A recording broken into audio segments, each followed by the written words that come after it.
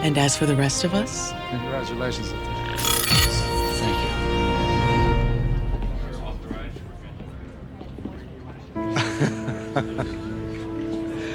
Commander Burnham. Lieutenant Sayel. You've found your way home. As did you. And I'm so grateful. Thank you. Thank you.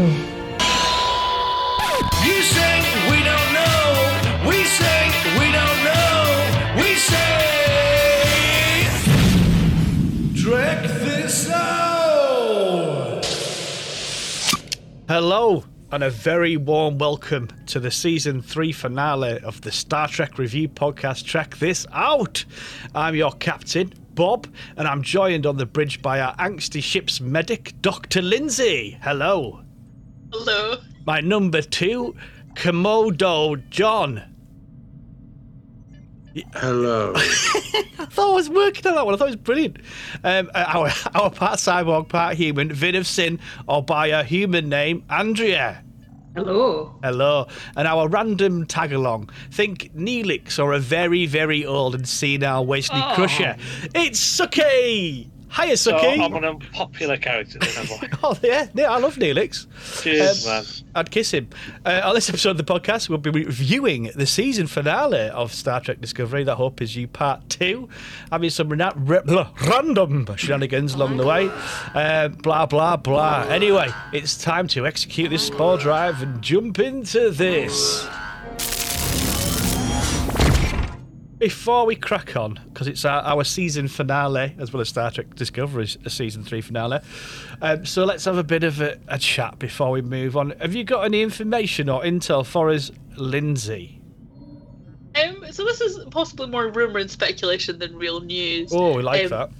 But the lovely Anthony Rapp, who plays Stamets, posted on Twitter thanking a variety of directors for allowing him to shadow them during this season. Including the great and wonderful Jonathan Frakes, as well as a variety of others. So yes, there's lots of chat about whether that might mean we get to see Anthony directing cool. an episode at some point in the future. I'm not sure how that'll work, because obviously Discovery is A, quite high budget, and B, there's far fewer episodes. There's not really anything throwaway anymore, so I'm not sure how they'll find that transition from acting to directing. Yeah. But hopefully they'll give him an opportunity. It'll need to be that, that sort of thing that they've done in the past, isn't it? Getting actors to direct. Obviously, like you said, they had a lot more time back then, but Discovery's quite tight. But we'll see. That'd be cool. I think that's what the short treks should be for, really. You can start doing a few more of them. That's John. Yeah. John for showrunner. Sack the other one again. Saki, have you got any informations? There's a couple of things I've just seen on a couple of the websites, and one of them is Patrick Stewart won Best Actor Award in a science fiction fantasy series for the Critics' Choice Super Awards, which is awards for science fiction and fantasy based TV and film shows. So he won that. That was on Sunday, so congratulations to Patrick. And also, I don't know if Lindsay picked this up last week or I've just picked it up now, but there's going to be a crowdfunding campaign for a Star Trek Voyager documentary, which is going to start on March the 1st, and it's been, I think, spearheaded by Garrett Wang, and they're going to try and put out a documentary, and it's called, the working title for the film is called A Long Way Home, the Star Trek Voyager documentary. Well, that'd be quite cool. Any more, Suki? I feel like A Long Way Home is the title of a Disney 70s film about a dog that's lost and trying to travel across the country. It probably is, John. Homeward Bound. Yeah, I can't believe you would is that what it was? For the journey. Yes. Well, with the little cane stick and bandana on the end of it. No, maybe he's got a friendly cat that travels with him as well. Cats they get into shenanigans. Sounds great, that. So a dog and a cat. Wow. Cool. Well, I've got a little bit of intel. So this is season 3, the finale, because this is the end of our Discovery reviews. We'll be moving into less rigid. Oh, it's Homeward Bound 2, apparently. There was a second one as well. Suki just showed me a DVD for people that are listening to this podcast, which is the only way to get into it. So, yeah, we won't be as formal with our weekly rigidity, but the next bits we are doing, we're going to be covering Lower Decks, as it's out on Amazon Prime towards the end of January, and then we're going to be reviewing each of the Kelvin Timeline movies, Star Trek, Into Darkness and Beyond as well. And that'll be us for the next 2 or 3 months anyway, but we will be dropping in every now and then rather on a rigid weekly basis. Anyway, I'm going to stick a trailer in for this episode of Star Trek Discovery, That Hope Is You Part 2, and then we'll have a first vibe session. Let's take back this ship. Let's go! We're gonna have to fight until our last breath. Federation is done for. You must take a leap of faith. It's okay to be afraid. I want the Federation obliterated. Whatever happens, we are together. Your friends will be dead within the hour. This is what's called a no-win situation. I don't believe in those. I found that trailer erotically exciting. But let's get our first vibes, boys and girls. Suki, I'll come to you first. What were your first vibey thoughts on this episode, please? I really, really, really enjoyed it. I was so happy. So there's loads of things happening in this, and I like the storyline that was happening on the planet with Saru and Su'Kal and Culber. And I loved everything that was happening on Discovery and the way they got the ship back. And I also like the fact that it wasn't like one of the main regulars that sort of saved the day, and it was Obo that came and did the hard work. Kick-ass, didn't she? Yeah, and she did the bit. She did it and I love that. And I love the end scene where they're all standing there as she's announced as she walks down as a captain. I didn't like the uniforms, but I did quite like the fact that we're all recognising her. What happened with the adventure that they just had. Yeah, no, cool. So positive from you, Suki. Andrea? So I quite enjoyed watching the episode, just kind of as an episode. And I think if you take away that kind of, I feel like there's this sort of intense pressure on a finale to be something like fucking spectacular. Yeah. I did enjoy watching the episode, and I think my feelings of it was okay and a little bit more sort of a reflection on the whole. So I think if I take it as a single episode of Star Trek, I think it was really good. But do I kind of put that additional emphasis on it and say as a sort of season finale, like when you want the spectacular and to pull everything together, I do have a little bit of a like, it was okay, I've got some issues. It certainly wasn't perfect, but I'm kind of tepid. I'd say tepid, Andrea. Yeah, I think if it wasn't the last episode of the series, I think I would be much more positive. And I don't know if that's fair. So I'm awkward this week. I think, isn't it? Yeah. Lukewarm. Maybe. Yeah, we've got a full episode of a podcast to discuss it, to make your mind up, Andrea. John. Yeah, it was an action-packed episode. I like what Andrea says about if you look at it in terms of as a singular episode that you're watching of a show. It was great. There was tons of action, and as you say, the ending doesn't have to be mega climactic and stuff. And it's sometimes a nice time to just have a sensible rollover to the next season, quite clear, without any drama about what's going to happen, and knowing that what's going to happen is going to be on your screens next season. So, yeah, I'm fairly upbeat about it all. I reckon. Excellent, cool. Lindsay. I am really torn. There were bits of it I really enjoyed. There are great moments, but there's a huge chunk of the actual episode itself I have an issue with, and there is an overarching issue that I really struggle with. Yeah, I don't know. Like I say, I did enjoy it as an episode, but there were particularly when I went back to rewatch, there's a good chunk in the middle that I just find deeply infuriating. Cool. I can move past it, but there is this particular chunk that's what are we doing? That's what we're here for, Lindsay, for opinions and that. I was meh again for the third or fourth week in a row. However, what I did do, and I watched it twice, the episode singularly, and then I went back and watched the whole 3. And fuck me, what a great finale, and what great pacing, and it all makes sense when you watch them all back to back together on Netflix when they flick on. So it ends flick on, rather than fuck about, and it was brilliant. It was like a 2.5 hour class Star Trek film.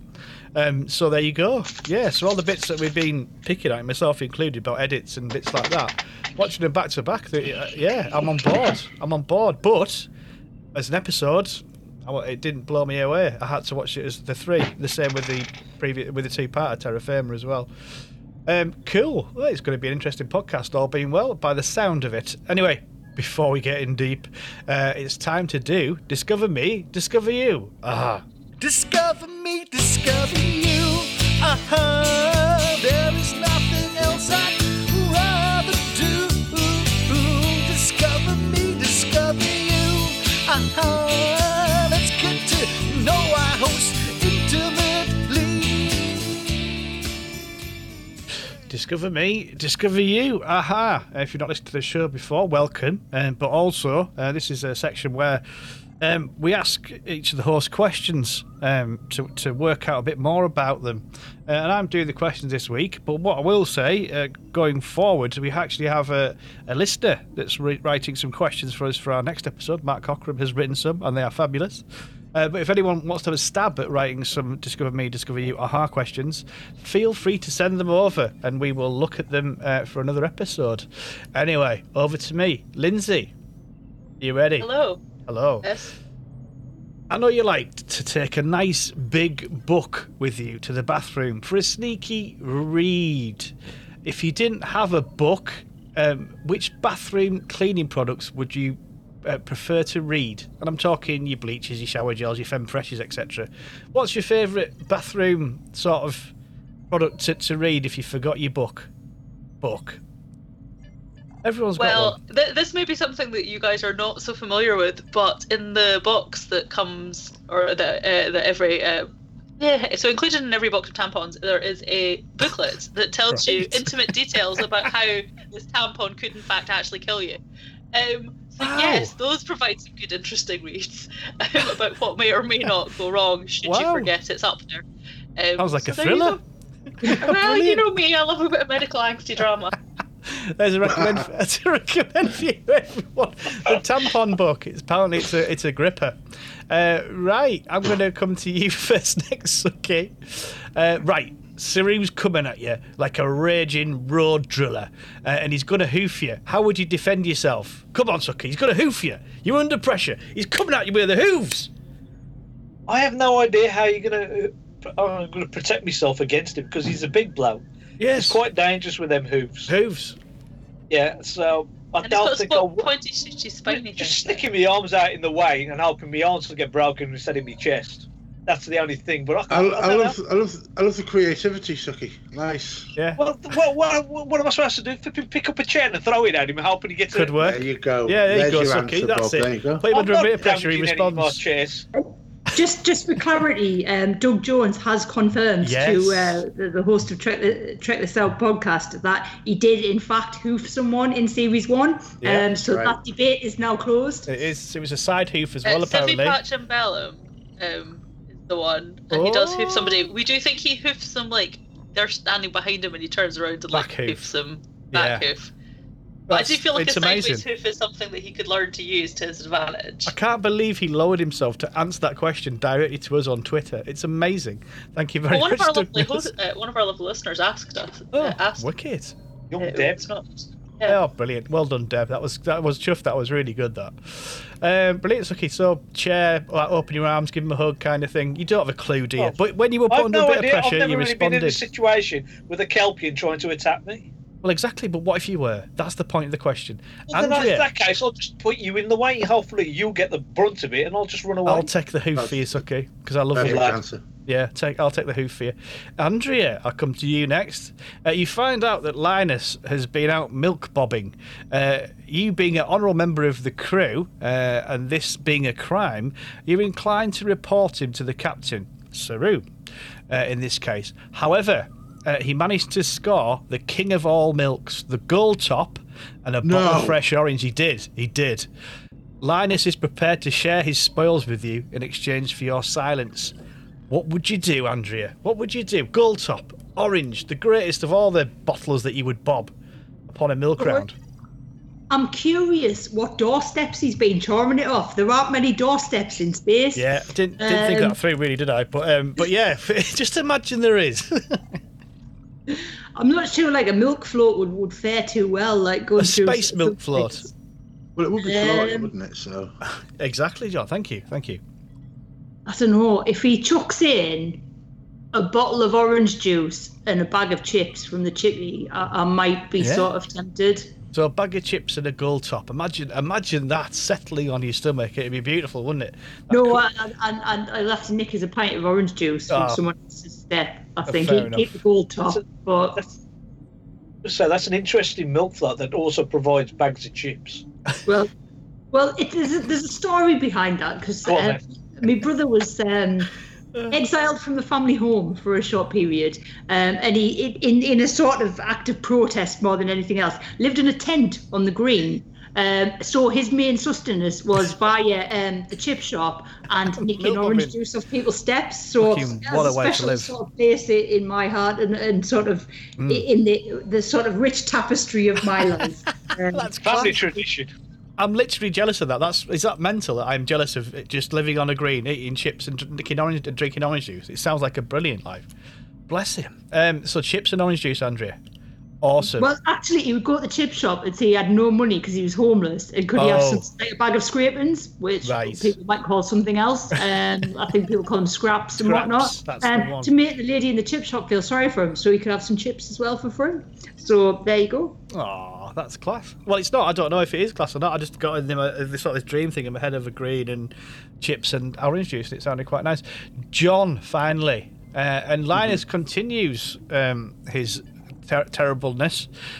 He's had one too many Disaronnos, and he's mistook the spore drive. He's mistook the spore drive for a cubicle of Thunderbox. It's an absolute mess in there, and both body solids and fluids are leaking into the system, which will cause destruction to the ship. Who would you get to help remedy the situation, and why then? Basically, let us stick a shit in the spore drive. I feel like Craig, the guy who was mopping up on the Discovery, might be the fella to pick. Gene.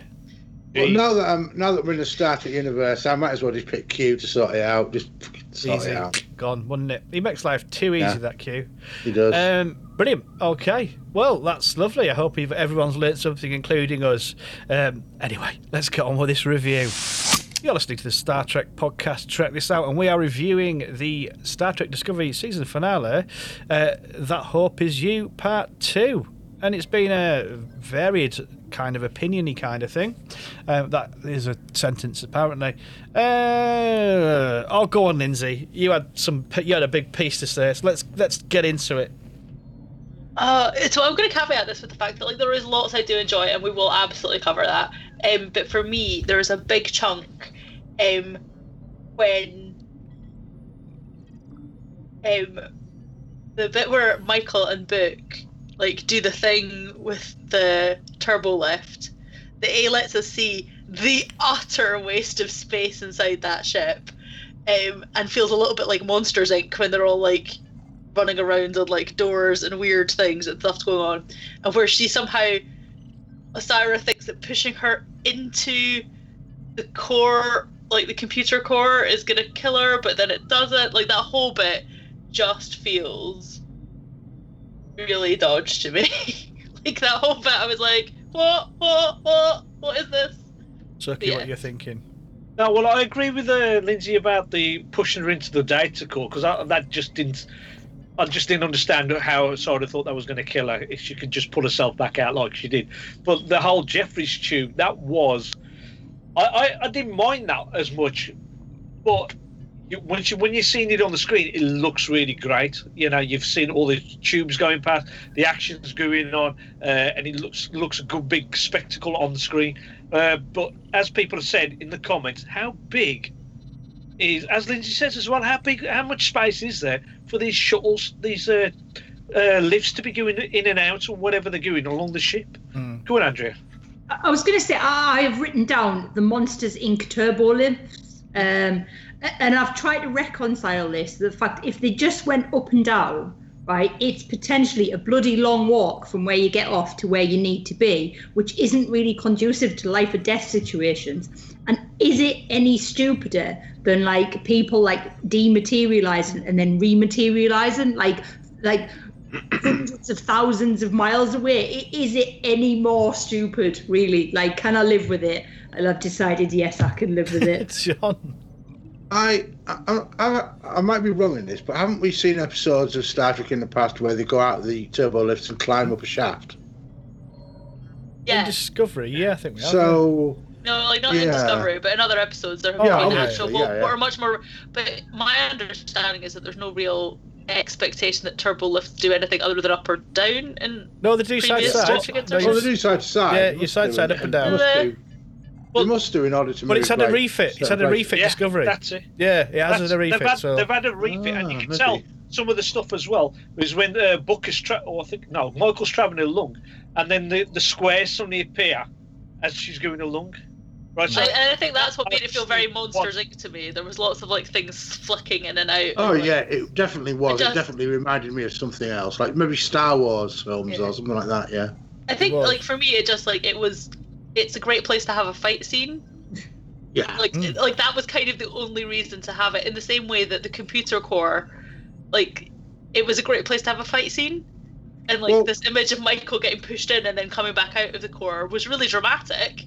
But it just doesn't make any sense. It would have been nice if we'd have been introduced to the data core at least sometime earlier in the season, just to reassure everybody that there is a data core, for instance, and that's what it looks like. That would have made a little bit of sense. Would do, Andrea. I was just going to say, it is worth noting that elsewhere in the wider circle of fandom, we all cope with a police box with a swimming pool in it. So... Yeah, but Doctor Who's very loose with science, and Star Trek is apparently very reliable on future sciences. No, it's not. No, but it also doesn't operate on the principle. Like the thing with the TARDIS is that like that's the whole point. It's bigger on the inside. Like that, the whole concept is about the fact that we know it doesn't work. Whereas with these ships, historically we've had schematics. Like they are like what they are. Technology. Talking of bigger on the inside, Suki's bowels. Go on, Suki. Thanks, man. Now, I'm just thinking someone else that he just suddenly reminded me of when Andrew mentioned the police box was Gridlock, David Tennant's story, where they're jumping from cart to cart. So that's the other thing that suddenly popped into my head. Cool. This is a Star Trek podcast. Just but it's a Star Trek podcast that has several Doctor Who fans on it. So I've never even heard of Doctor Who. So anyone else? Go on, chip in. Says wear a Doctor Who t-shirt. Well, yes, I'm surrounded by different sizes of TARDIS, and have a TARDIS mug. This is for the listeners because I'm telling you what I'm doing. I've got my tea in a TARDIS mug. Cool. Well, for my two penneth, watching it all back to back, it actually has quite a good pacing and good threads. So you've got all the action, the sort of proper trying to be cinematic, die-hardy kind of action and stuff like that. You've got weird, awesome, trippy thing going on the Hollow, on the ship or whatever. It's quite emotive. You've got quite a lot of emotive elements going through it with all the cast. It's quite a big ensemble piece when you watch it as a 2.5 hour thing. It really changed my mind quite dramatically on my meh the last few weeks. So I'm struggling to review it as a sort of standalone, really. So I'm going to come over to Andrea. I'm going to get me complaints out the way because I think if we complain at the start, then we can be more positive later on. Right? Can someone explain why the sort of the Vulcans / Romulans turned up from Navarre and did absolutely fucking nothing? Like they were just like paste spaceships that were there. And to be honest, they turned up, but I'm still none the wiser as to why they felt responsible for the burn or felt the need to do a big cover-up job or left the Federation. It just... Have I missed something? Is it like, this is just like random, like tacked on side plot that makes absolutely no sense in the context of what happened in the finale. It reminded me of Picard in that, like, they do like a good cavalry charge of spaceships turning up out of nowhere, and I think Navarre was planned there, but it was lazy as fuck. To be fair, it made no sense. You get a 2-second space battle with them, then fuck all. Yeah, I mean it. Yeah, what was the point of that? Is it like one of them things though, when you're like, you know, when you go in for a fight and you take all your mates to look harder. Maybe it was just like a visual thing. Sucky. No, what I'm thinking is, because it was sort of signposted earlier on in the previous episode, in that the way she worded her request to Nibar, a mother. She targeted a mother who's in the sisterhood, and they only go for lost causes. And the way she says it, I might not survive this. It's a lost cause. And it's probably only the sisterhood. Okay. Yeah. It's only the sisterhood that's probably turned up from Nibar, right, to help them, right, and maybe some other people from Vulcan. You're a clever wizard, man, aren't you, Lindsay? So I had 2001. It is only mildly almost saved by the fact that they clearly create a fleet with Voyager at the head. So therefore, whatevs. I'm very attached to the name. It turns out. Are you? Yeah. Whatevs. Whatevs. Voyager J, man. Voyager J. But I also have a question about how far away is Navarre? Because all of this happens within about within a 36-hour thing. Yeah, it's about an hour and a half. The whole point is Navarre is super far away from the Federation HQ. It's about an hour and a half away, everywhere in this country from York. Apparently, when I'm going to away matches. They might have had patrols in the area, though, hadn't they? They might have had. But they sent a whole fleet. If there had been a ship in the area, I would have got. But the idea that they've managed to send a fleet made me There's very little they can use to defend that decision to put that in. To be fair, I think. I wonder if some of it ended up on the cutting room floor. It feels to me like there was more stuff there that. You kind of think that even if it had just been a little it's a bit cliche, but even if she just kind of popped up on a view screen at some point to mention lost causes that, Michael's mum would have kind of chipped in. And even though it's a bit cheesy, it would have seemed a bit neater, and at least you could kind of tie that up and say, well, she's shouted, "Mum, I need some help," and as mums do, she's turned up. But it just seemed a bit like why are they even there? They've just kind of splat appeared, and I still do not understand why they left the Federation, or I don't feel any of that's been explained, and I don't think it's going to be. I think that thread's died now, so it kind of felt like a massive plot point just to kind of get Michael Burnham's mum to rock up in the plot. Yeah, Suki looks like he's cupping a massive breast. Go on, Suki, what have you got a piece to set an invisible massive tit? I don't know what to say to that, you. Right. I'm brilliant. Suki, call me a bellend. Shush. Right. Now, what was I going to say? Oh, yeah.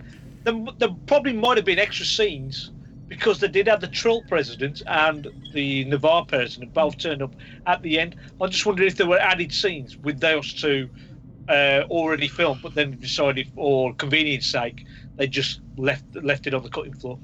I do think that a lot of the previous episodes have been suffering from editing weirdness. And I think what they've done is perhaps had to been forced to either cut short the amount of stuff they needed to sort of cut everything down to make it fit 13 episodes, or they've had 12 and a half episodes and elongated it in various places. But what it is, we're seeing the result of all those editing decisions, and that's why we get a little monologue at the end and this happened, then this happened, then that happened. Did you not see, Lindsay? So I will touch on that monologue in just a wee second. But what I was going to say is, speaking of unnecessary things, why? I know it's good. I know it's good Star Trek tradition, and I love a good warp core blowing up. But if you're jumping out of the middle of the ship, why bother blowing up your warp core? There was literally no need for them to blow up their warp core. Well, because action and that, isn't it? To destroy the ship. And destroy the ship, yeah. But if they were jumping out from the middle of the ship, they didn't need to destroy it. Yeah, but they had to destroy it because that's where the bad guys were, and they'd been chasing them otherwise, wouldn't they? Yeah, but they had a spore drive. So, they couldn't chase them. That's the whole point of having a spore drive. You could move further away. Stamets was on the station. They didn't really know Book could do that at that point, really. They were just. Well, they did, though, because they literally, sent out the warp core and then went, Book, you better jump, Book, you better jump. Right. Yeah, I know. You can, yeah. But, Lindsay's got a point. She has got a point. Yeah, she has. Yeah. But what I'm saying is, why would you leave the bad guys there unmolested? Because they're the bad guys and they're going to continue to be the bad guys. You got to molest the bad guys, Lizzie. Exactly, is it? Blowing up the bad guys on your way out. Molesting them. And then how did the Discovery warp away at the end as well? Did we see? Or was that after? Obviously been refitted. So the other area of frustration I have, and it is fairly spectacular, is that They save. They get to the spectacular area of frustration. Nice. John's on fire. Oh, bless. So they get to the nebula. They save, in a perfectly timed, classic Star Trek fashion, Saru and Su'Kal and Hugh and Adira. And then we just get like a fluff, and then we get a monologue thingy. Yeah. So for me, there are two real things about the wrap-up that make me really frustrated. There is no cost and no consequences to any of this. Like, nobody paid a price. There is nothing. Like, there is no.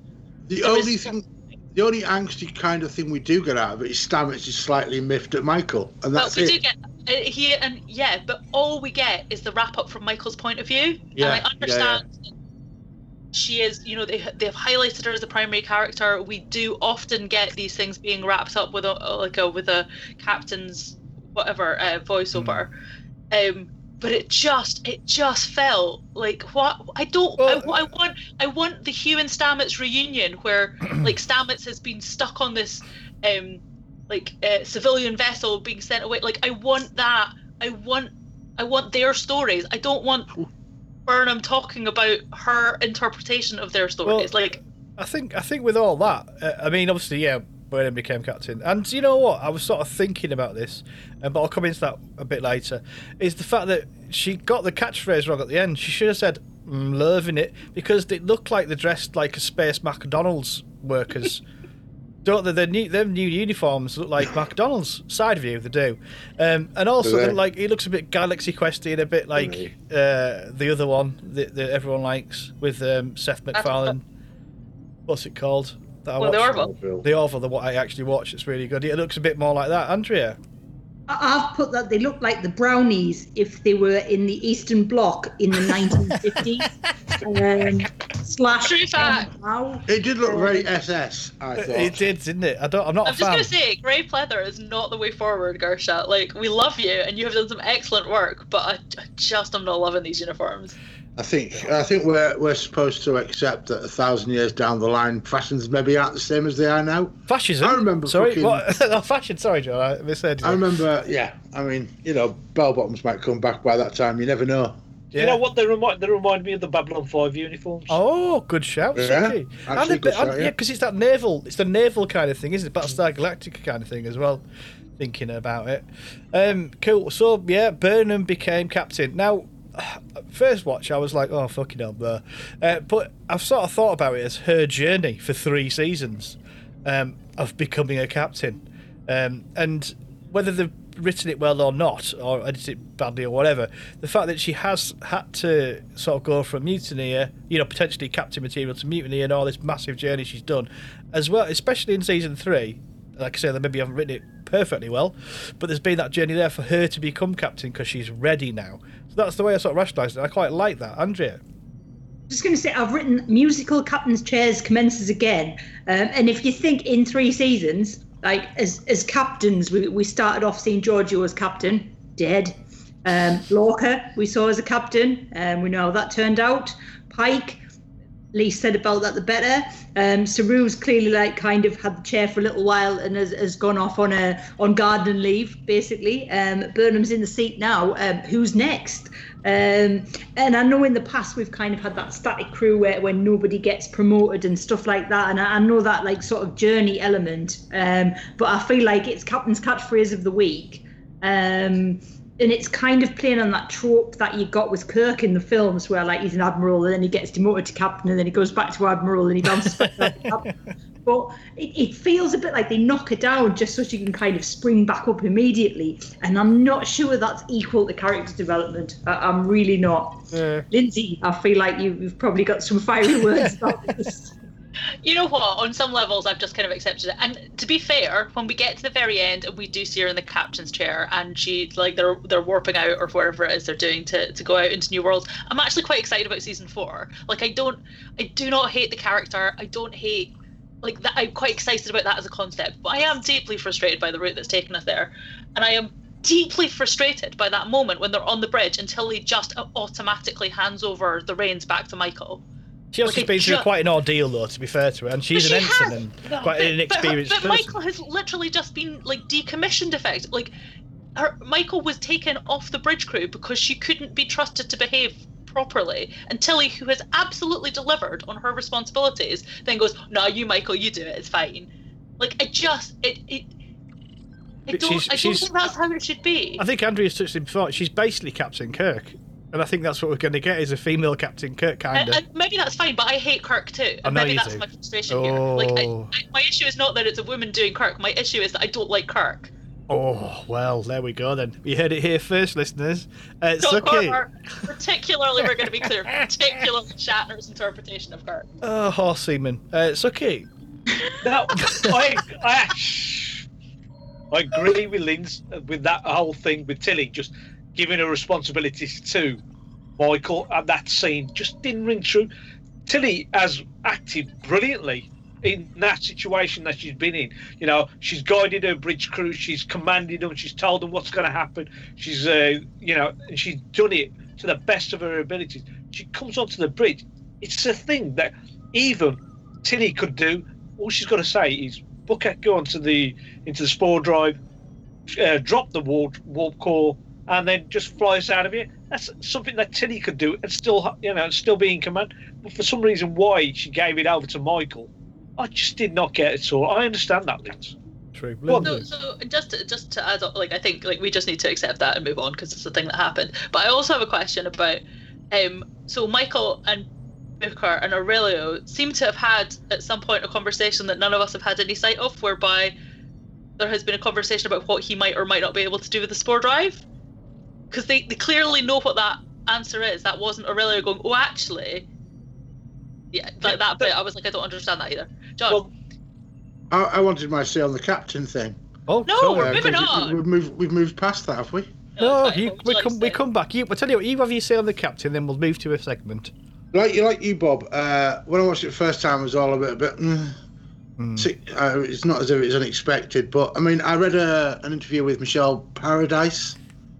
And she said it basically is about Burnham's journey. And then when I did my rewatch, I just thought, right, put that to the back of your head for a bit, and then just see. Yeah, it is her journey. Whether it and it is a rocky road because it's written pretty shittily in quite a few places. But putting that to the side, we see we've got to the point where we've got this is what the stuff that Kirk was doing before he started TOS or whatever, and that's the position we're at now. So when we go forward, I think it might be a little bit more episodic, and I'm kind of looking forward to that as a result of with a sort of stable captain thing going on and an actual mission. And I think as a captain as well, there'll be share.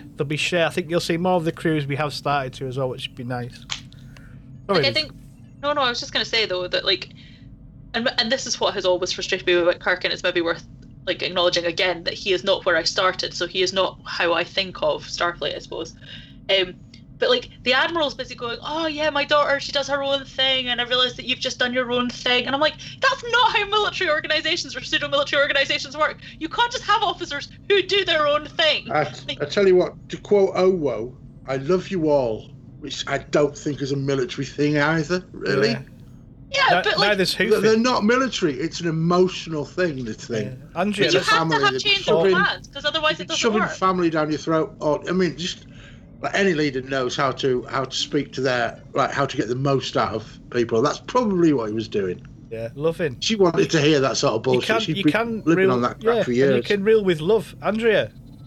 I was just going to say we've kind of picked up on it a little bit. I felt that kind of whole thing, the way that kind of very end scene played out.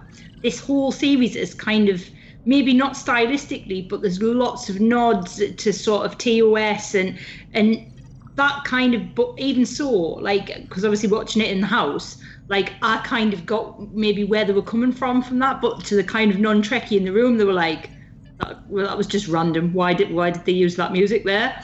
But I'm wondering, are they signalling that kind of move to something which is a little bit more in tune with that? And I started writing down that Strange New Worlds idea, and I thought actually they're doing that somewhere else. So I think I've maybe gone off. I don't know if it's a little nod to that or where they were kind of going with that, but I can see why someone found that quite random at the end. And I don't know TOS if music anyone... in particular, I just don't understand. Like I've literally written in giant capitals, why the TOS music? This makes no sense. Like when Enterprise had just arrived, it made perfect sense. Well, like, would it be better sense if the would you Voyager use the theme tune had played? No. Well, Exactly. yes. No, sorry. Like I would have though, because it wouldn't have made any sense. It would have made no sense. Well, I'll tell you what I'm going to do. Swooped in to save the day at the end of the episode, then that might have made sense. Because in the same way it did in season 1, when the Enterprise had just appeared, and you're like, oh, it's the Enterprise for the first time in New Trek, and we got the Enterprise theme, and that made sense. But why would you put the Enterprise theme, like the original series theme, at the end of a Discovery season? It's a nice touch. Yeah, it's a nice touch. It's just a nice. It's a nice touch. It's I mean, they're not trying. They're not trying to assuage your mad ideas about what you expect. Yeah. They had that quote at the end from Gene Roddenberry, and then they had the I have theme no tune. issue with, because Gene Roddenberry is whether we like him or loathe him, he's at the heart of Trek. Yeah. The actual theme, like I just That's don't the understand. theme of Trek. Yeah. That is the original theme of Trek. I tell you what. I don't think it's mad. I think what would have been mad if they played Teletubbies at the end. Right. Anyway, it's time for a segment. It's time for Fact Check Yourself.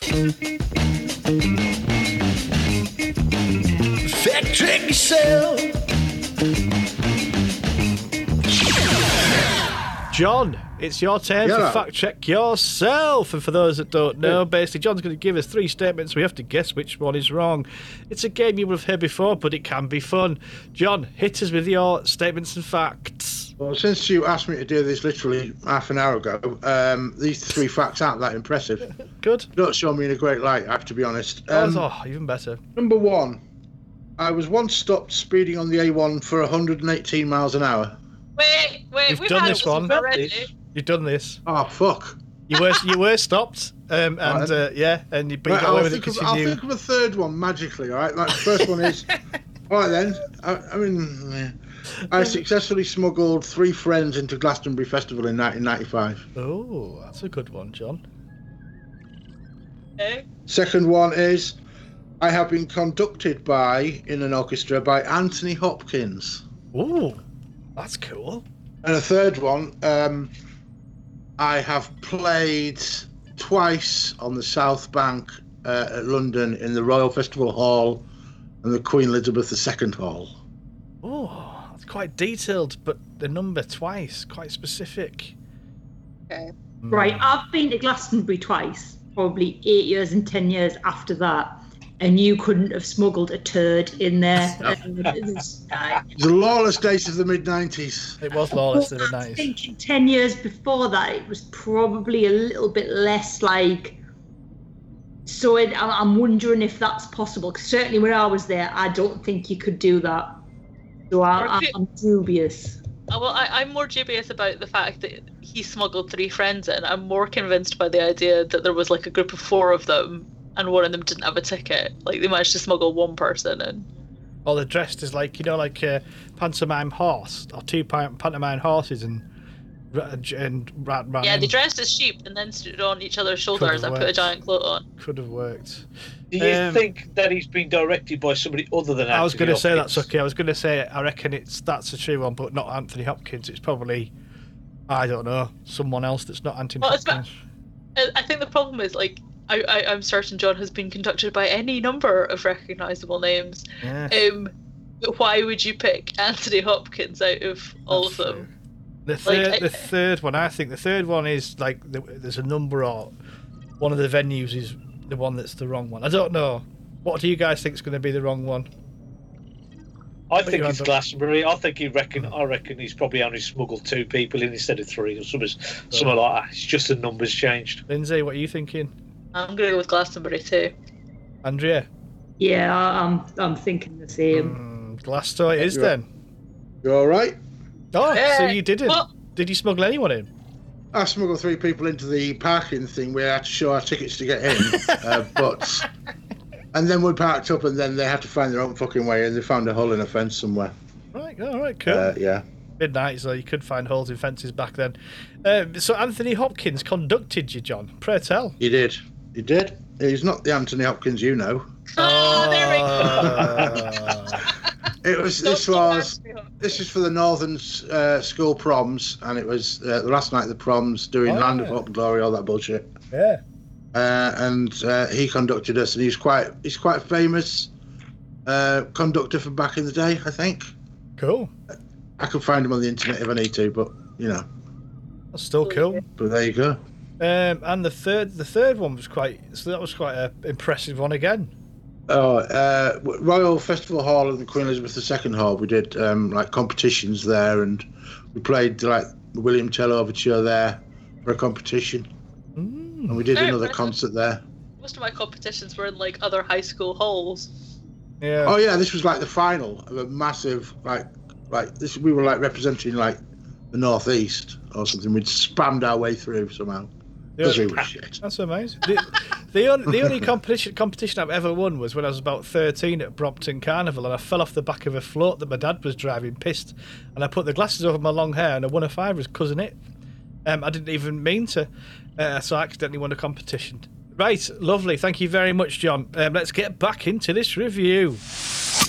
You're listening to the Star Trek Review podcast. Trek this out, and we are reviewing the finale of Season 3 of Star Trek Discovery, episode That Hope Is You, Part 2. It's been, got a bit feisty before the break. Suki, I'm going to come to you to kick us off again. Yeah, so I like the fact that Alwell took the lead. Basically, she was the heroine of the story. In that she's the one that did all the, and he wasn't like one of the main regulars. It wasn't Tilly that put the bomb in the nacelles thing. It was Owa, and I quite like I just don't understand the Dot 23s that came. The sphere data came and helped, but they seem to be all destroyed. Yet there's suddenly one appears to rescue Owa. So I don't know what that was. I mean, I guess we didn't see all the dots. I think we probably saw. I think all the dots were around the ship places. I was going to say, the transfer of data between each one when they probably got killed or whatever. I reckon. Yeah, it was just like drones. Okay, but the other thing is, well, then why was that Dot 23 dying? Like it was like radiation. But then why wasn't the magnetic stuff? Yeah, the magnetic stuff for the nacelles. They did cover it. Would destroy the Dot 23s. That's why they had to go in person and do it as a human. Oh, right. Okay, I missed all that. Yeah, to be fair, arguably, them all going to do it wasn't the most sensible decision, because if you've got limited oxygen, you send like 2 people and go and do a thing. Yeah. But yes, it allowed for great group dynamics. It did indeed. Andrea? I'm curious why the robot had like a bit of a death gurgle, like it was running out of breath. It's like it's a machine. It was like Pat Butcher's death on EastEnders. It was like it's like Grudge's meowing. Oh, Grudge, she's a queen. Right. While we're talking about Grudge, can we talk about the fact that we've got no resolution on Grudge at all? Well, season 4. I don't think they're really. I'm not sure that there's actually a story there. No, I know. I think that might be us projecting. We want a story there. We're not getting one. And we were predicting last week that it was a shapeshifter and it was the president of the galaxy or something ridiculous like that. To be fair, lots of things. It was Janeway, I seem to think. We've seen lots of series change direction just because of fan reaction to things. And I think this will be a case of next season she might be made, that might be some story. Because everybody loves Grudge, because it's a cat on telly. Fat cat on telly. To be fair, she is a very fluffy cat. She's just a fucking cat. It's just a fucking cat. She'd make a good shoe bench. I don't know what? I don't know. What? I don't know. Andrea? Shall we have some positives? Yes, I would like some positives, please. I think Doug Jones did a fabulous job, as he of always does. And I think it's kind of testament to that kind of performance, because Saru at the start was like, it took me a while to warm to him, and now I'm thinking, I really want Saru to be captain. I'm quite sad that he's not. But I did think it was quite a good storyline, and I think out of all of the characters, I know there's a lot of talk about kind of Michael's journey, but actually I think he's had one of the most consistent and almost like believable arcs out of everybody, and you've kind of seen his journey kind of play out, and I don't think it's been brilliant. Forced. Like, No. he is a journey. This person's on a journey. This person's on a journey. It's just kind of happened as we've gone through the 3 seasons.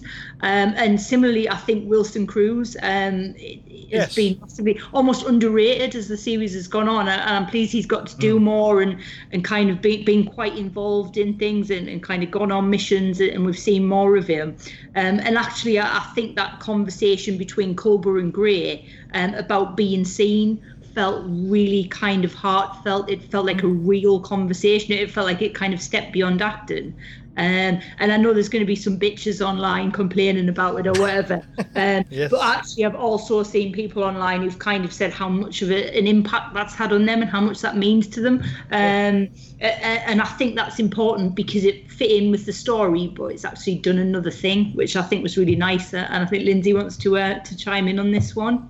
Yeah, no, I'll jump back for just a wee second just to say that I think, like, as much as I was totally convinced that Saru and Su'Kal were going to die at one point, and I was like, oh, Saru, like, he's like, no, you won't be alone, I'll be there with you. The way that they've done it, I think, is quite nice, and what I hope we see is Saru coming back as an ambassador, as because we know that he had some experience in the diplomacy kind of field, so I'd quite like to see him coming back as, like, a tertiary part of the Discovery crew, rather than him having to come back and be like Michael's second in command or something, because I think that would be weird. But it would be good to have him back as a series regular. I could see him as like a Spock figure, later Spock figure, coming back as, like you say, like an ambassador and wise, and they look up to him for his knowledge and stuff like that. Oh yeah, and I think hopefully that would be a nice way to do it without it feeling like he has been demoted or over. Oh no way! He's found it. He's elevated now. I think he's spiritually elevated as well. It's okay. I was just going to say, Doug Jones is confirmed as a series regular for next season, so he isn't going to be bumped down to a recurring character like some of the others have been. So yeah, so he, as you guys say, I don't think he'll come back as a captain. He'll probably come back as some sort of role where he's probably a liaison between the Federation and the planets, right? Because he'll be able to communicate better than probably Michael in their military mind. Yeah, I think you're right, and I think that's great. In terms of, I think Wilson Cruz was incredible in this episode. I think the work that he and Blue Del Barrio and that's awful. Ian Alexander did was just spectacular. I think combination there is really lovely, and I think it's opened up some really nice doors, because there was a bit of me that was going, well, if Book can drive the spore drive, what's the point of having Stamets? Like, how does this work? Because like Stamets is he's a mycelial science, like mutant. Yeah, like well, no, but his specialty is in that. So therefore, like, if they just make him like a generic scientist, that's going to be a bit of an odd thing. No, but they need a bit more. They can't just have Stamets. And it's great that Book has been discovered as another pilot. Yeah, but I think it's going to become an interesting kind of balance as to where those people in the crew sit and you know, which of them are going to be based on Discovery, because it all becomes quite complicated, I think, at that stage. But they've clearly set out, I think, which a new plot arc of there is going to be some degree of work, possibly in the holographic field, given what we've just experienced, about trying to kind of give Gray a physical presence in the world, and that takes us back to the EMH and all sorts of other interesting things that we've seen. Really, Andrea, then Suki. I was just going to say, Stamets has kind of been tied to the ship because he is the only person who can do that, and you don't send the only person who can help you to fly away from danger anywhere else, really. So I'm hoping that's going to free him up to kind of be able to be seen outside of that room, because he's very much, you never see him on the bridge. He's kind of trapped in that set, and I would quite like him to be able to do what Culber's done this season, which is actually go on missions and do other things. So I'm quite hopeful we're going to get some of that as well. It's okay. The bits about Booker now being able to pilot Discovery. Now, the Federation want to utilise this thing with the mycelial network on a more advanced level by putting it into more ships. Now, of course, if Booker can do it, maybe the rest of his people on the planet where he comes from, they can do it as well. So there could be more recruits from them to be able to go onto these. So the Federation will be probably travelling mycelial network, whereas all these little planets where the Discovery's going will probably give them all the dilithium crystals to be able to power their ship, so they'll be at least Federation will be one above whatever they're. I do like Book though. I like the scene at the end where he's just in his non-uniform, a bit like Troy, kind of. But that sort. But I like him as he's not Starfleet, but he's there because he wants to be there, and he's there because he wants to make a difference. He's there because he can help, and also he has a lot of more traits relevant to the time period than anyone else, be it a bit dodgy or not. But he's got a good heart. It's okay. So you got the same there with you got Booker in his uniform, whatever uniform he was wearing, but then you got Aurelio, Ken Mitchell, right? Seems to be in a Starfleet uniform, and he was part of the Emerald Chain. But, he's more. I can see him as more part of that, conforming to that kind of thing, and I think he sees the good in the Federation, and he was trying to see the good in the Emerald Chain. Maybe I don't know. Nadira's in uniform too as well, and given that she came from like the Earth Defense Force or whatever it's called, that's a change too. And we often see that you get to the end of the season and people make a commitment to join the organization, and like I'm not against that. I think I could have misunderstood this, but my understanding was that not everybody from Booker's planet had the same capabilities. There are others out there. There are others out there, basically. Yeah. He's not unique. Yeah. No, he's not. I dare say he's not rare. I dare say he's quite rare. Yeah, he's quite rare, but he's not unique. Yeah. I think, like, logically, and this may be where it all falls apart, because logic is not always Star Trek's greatest friend. Like, logically, if you have two people who can pilot something, you struggle to keep them in the same place, though.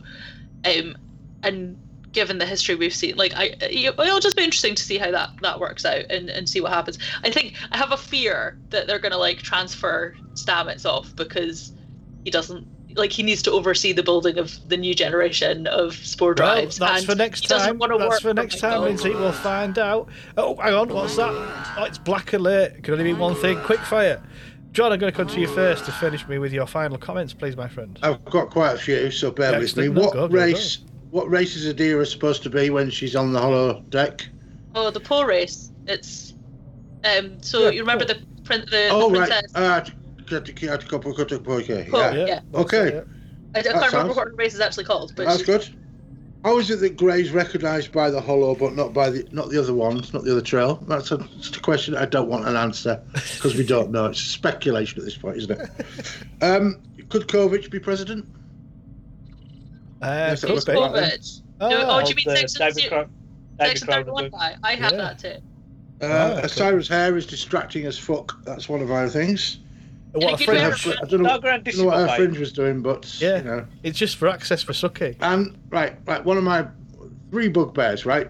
1, cello, 2, cat, and 3, when directors start doing lots of weird upside down swooping into scenes, and going through things. There was a lot of that this episode, and that distracted me a lot, and I didn't like it. It felt like early season 2 again.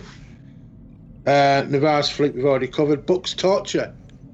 And I love it when Osiris said maximum intensity, and then Book reacts like that's directorial actual instruction, and then just screams his bloody head off. The I love you all bit. Michael and Book's Turbolift adventure was a lot of fun, but not real. Didn't really feel as though it made any sense. The Broken Nacelle bit with the Discovery spinning through the world, coming out of warp. That was some excellent effects to me. I really enjoyed that. There was some great effects in this last, all season. There was. Limping like an actor, I've written. She's doing that thing all the way. There's been better limps in Doctor Who, classic Doctor Who. And is Aurelio joining the crew? Did we decide that is the case? Yeah, I think so. Yeah, that'd be good. He was good. I would like it if he did. The warp core ejection, I did like that because I liked it. See it clattering down the tunnel like it's an actual thing that happened. It was cool. Rather than just this mysterious ejection into space, which was always good. I knew the burn was because of his mum dying. I think Lindsay called it as well. It's not like it wasn't obvious or anything, but the effects were cool for that one scene where he did. It was quite a nice scene. It was quite a nice scene as well. All that at the end, it was as obvious it was quite well played out. Yeah. The Viridian's explosion was excellent. I thought that was some great graphics. I really felt because there was no noise, there was no music. That was good because there's no noise. It was a silence. That's always makes it go for a good impact. I'm not a fan of the slow-mo smiley with voiceover and swelling music montage moments. Right? I'm with Lindsay on that 100%. She's utterly right. That was unforgivable. Bookending the Sahil character, that guy who was in the middle of nowhere, that was a nice little moment. Yes. Vance is a good guy, it turns out. And I'm pleased about that. But he doesn't need to have his tongue so far up Burnham's arse, is what I've written. So season 4 might be just like Truckers on Ice, but with Discovery, because that's going to be haulage for the next 13 episodes, I'm hoping. Well, fine. We'll get used to the SS uniform, it's fine. Let's Fly, first time I heard that, I was like, oh, for fuck's sake. And my literal response was, ugh. But the second time through, I thought, well, fuck it. She owns it. Why not? Yeah, because I remember the first time Picard would make it so I was a bit like, meh. Then I really liked the TOS ending. It was a nice little book ending that only heartless fiends would ever describe as Suki was laughing his cock off. What were you laughing at, Suki? Oh, the warp core falling down the chute. It just reminded me of Doctor and the Daleks. Not Doctor and the Daleks, Dalek Invasion of Earth, where the box falls down the chute. And I was thinking that just sort of thought it just went straight back to that. That is nothing like that. Is that your comments finished and final, Joe? Pretty much. Unless I think of anything else. Thank you very much, Andrea. I think we've Hold on, I finished. You said thank you very much, Andrea. No, that's just not fair. Comment, sorry. All right. Thank you very much. Sorry, Andrea. Andrea. I think we've covered most. I kind of feel like Booker became a bit of a sort of plot hole fixie machine at times, but it kind of made sense. I didn't mind that explanation for the burn. I know lots of people are kind of crying about it, but it felt very Discovery in its kind of tone and feel, so I think I was okay with that. I think they built it up into this huge mystery, and it maybe felt a little bit less than was implied. I thought it was going to be some other, and I think we've touched on that thing with kind of the Vulcans, Romulans, that didn't really come to anything. I have made a note. We used to have a cat, and it broke its leg, and it got lots of sympathy off my mum when it had this limp, and its leg got better. But occasionally, as it was like entering the house, if someone was watching, it would fake its limp, and that's like a Michael Burnham acting lesson. It's just some drug dealing swagger. That's all that was. In sort of counterpoint to what I was saying about season finales, apart from sort of Best of Both Worlds, I am struggling to remember a TNG season finale in any great detail. So I don't think we have always had those sort of big pomp and sort of flair kind of endings to series, which I think we kind of starting to demand as an audience, and maybe I just need to kind of regulate my expectations. Well, I think that was another, sorry to quote Doctor Who again, but that was quite a Moffat trick, wasn't it, sometimes to do, was have the big action pack thing before the actual last episode. It'd go then quite talky and whatever. And I think, Star Trek has definitely done that in the past, without a doubt. And I think that's probably... I did refer to the Vulcans as they're not space whoppers, they're clearly intelligent. Why did they think they were responsible? And the bridge crew got to do stuff like actual proper like shit, which I think people have been clamoring for a long time, and I quite like seeing them kind of actually like doing something and being part of it, and I would like to see more of that. So I think that is me done. Do you know what? I quite like it if literally they had the same budget, but rather than putting all the effects and action and blah blah in, which I know they need to do for the modern audience, but just spent it to like a bit like a TNG and double the amount of episodes and give character pieces to each of the bridge crew. I mean, I'd personally like that, but I would really like to see an episode where one of the crew that's not one of the main ones, just one of the actual bridge crew gets I don't know, invaded by some sort of psychic vampire or something. Just a bog standard at TNG kind of vibe where we get to see their life around the ship, and that part gets padded out a bit. Yeah, no, definitely. Anyway, it's time to empty a tank. Lindsay. Hi. So the first thing I wrote down was ignominious. I love the use of the word ignominious in relation to the Gormaganders and that kind of that thing. I think that was a really nice way to kind of open that section, and watching it kind of like fly into the wall was really, really interesting. Again, like we've already said, the graphics in this episode and in the series have been spectacular. Interestingly, I felt a little bit different about. I've always felt that the Dilithium planet had a real kind of Escher feel to it because of all the staircases and things like that, and the use of those camera angles only made that kind of more extreme for me. So it was quite unnerving, but I also quite enjoyed it. I've also seen there's been some footage shared of the performance capture that was done for the monster, and it's spectacular. But it does, like, I do, again, it's one of those threads that never really felt like it was tied up, because I don't quite know what the monster was. Like, I know that we've spoken historically about, well, you build a monster in to stop somebody from leaving when you don't want them to leave. Yeah. But, like, has it always been there? Was it a flaw in the programming? It just looked cool, didn't it? I'm not sure it was that important, though, was it? No, not really. But again, it was just a thing. But there was a lot of hollow things going on, wasn't there, to try and keep them there. Andrea? I was just going to say, I thought that the monster was kind of, when he was ready to confront the monster, because he wasn't frightened of the monster, he was kind of ready to engage with the outside world. So it was almost like some kind of like fail-safe to stop him trying to leave when he was too young and things are going to go horribly wrong, and to kind of make him wait for help, I think was the kind of the explanation. Quite possibly. I just, like, I didn't come away feeling like I really understood that.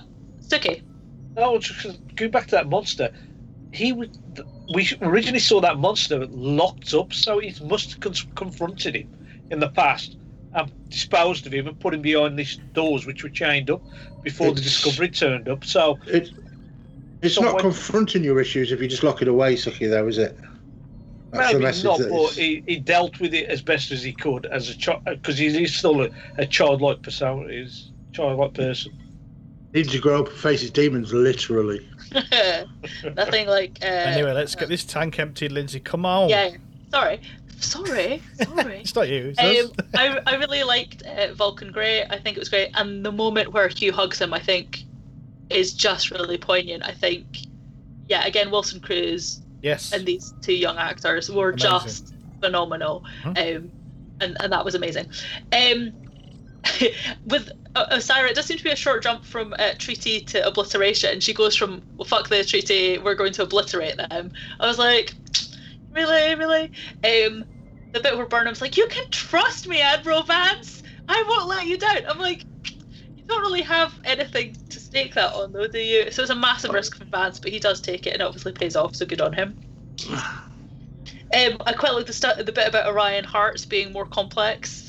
The blood flows in both directions. It was a fairly spectacularly rubbish strangulation. However, that may have been for real life reasons, so I will accept that and move on. I feel like they possibly could have come up with a different way to film that would have not felt so fake. Awashka's family history, family history, we have seen before, like back in season 2, because she speaks about her. Yeah, in the church, and there's lots of chat about her family being quite traditionalist. So I quite like that there was some bedding in for this, making some sense that she wasn't just randomly somebody who went diving and therefore could hold her breath for longer than most people. So that made some sense. The outside equals danger feels like it's very prescient, given the current circumstances.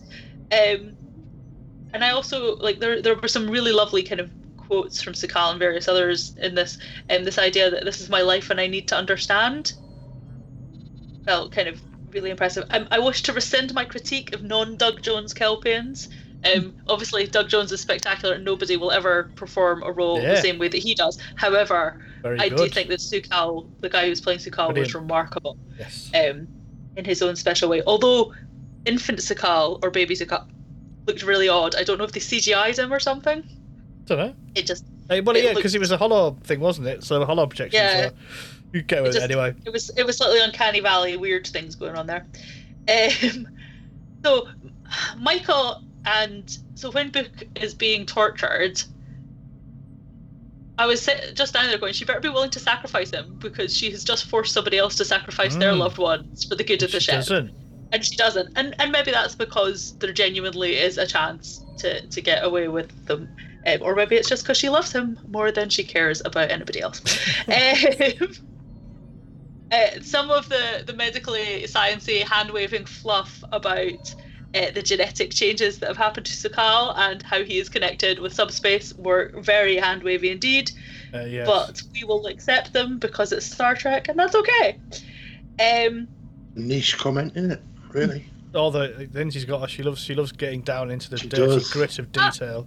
I do. I love some niche. That's why I always have so much nonsense to say, and why you're always constantly asking me to empty my tank. No, I just like saying that because eventually you'll break, and I love that fact. You are no longer alone, I think, is just one of those lovely moments. And like Saru standing with Su'Kal in that moment is really lovely. I do feel like there was a moment whereby there was when Su'Kal's like, oh, I did this, I want to make it better. I was like, oh my gosh, is he gonna like sing the lullaby and fix all the dilithium or something? Like I was kind of halfway expecting like magical singing to like help resonate the crystals back into life. I wouldn't be surprised if that comes back at some point in the future and we turn it like Su'Kal's like helping grow dilithium or something. Well, I don't know. The actor who played Sahil made a really lovely comment on Twitter about how much he'd enjoyed being able to show like a namaste greeting in an episode of Star Trek, which was lovely as well, I think. And again, I like that little insight we get of Paul's reticence about just moving past everything. But we know he can be a bit of a grumpy bear sometimes. Oh, he's a grudge, and he holds a grudge. Well, only for a little while. Did he hold no the cat? Hey, I was lining something up for that one, Suki. Well done. Are we nearly empty? Yes, that is actually me. I'm moving on now. Emptied the tank. Well, as we all know, it's a little bit cold in space. So we're going to beam down to Suki's house to get warmed by his open fire and get his final comments. Hello there. It's Suki here from Wolverhampton. Yeah, I do the podcast and that, don't I? Well, I'm getting on a bit of age, so I'm going to have a sit down by my open fire. I tell you what, there's now that warms the bones right through. Like an open fire. So I invite you all now to beam down with me to my open fire. Get your bones warmed right through.